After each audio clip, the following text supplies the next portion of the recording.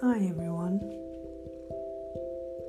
These are reflections, things I think about when out in the country, contemplating, meditating, watching the birds, watching the lizards, watching the animals live their lives, reflecting on how we live our lives, how in tune or out of tune we are with nature.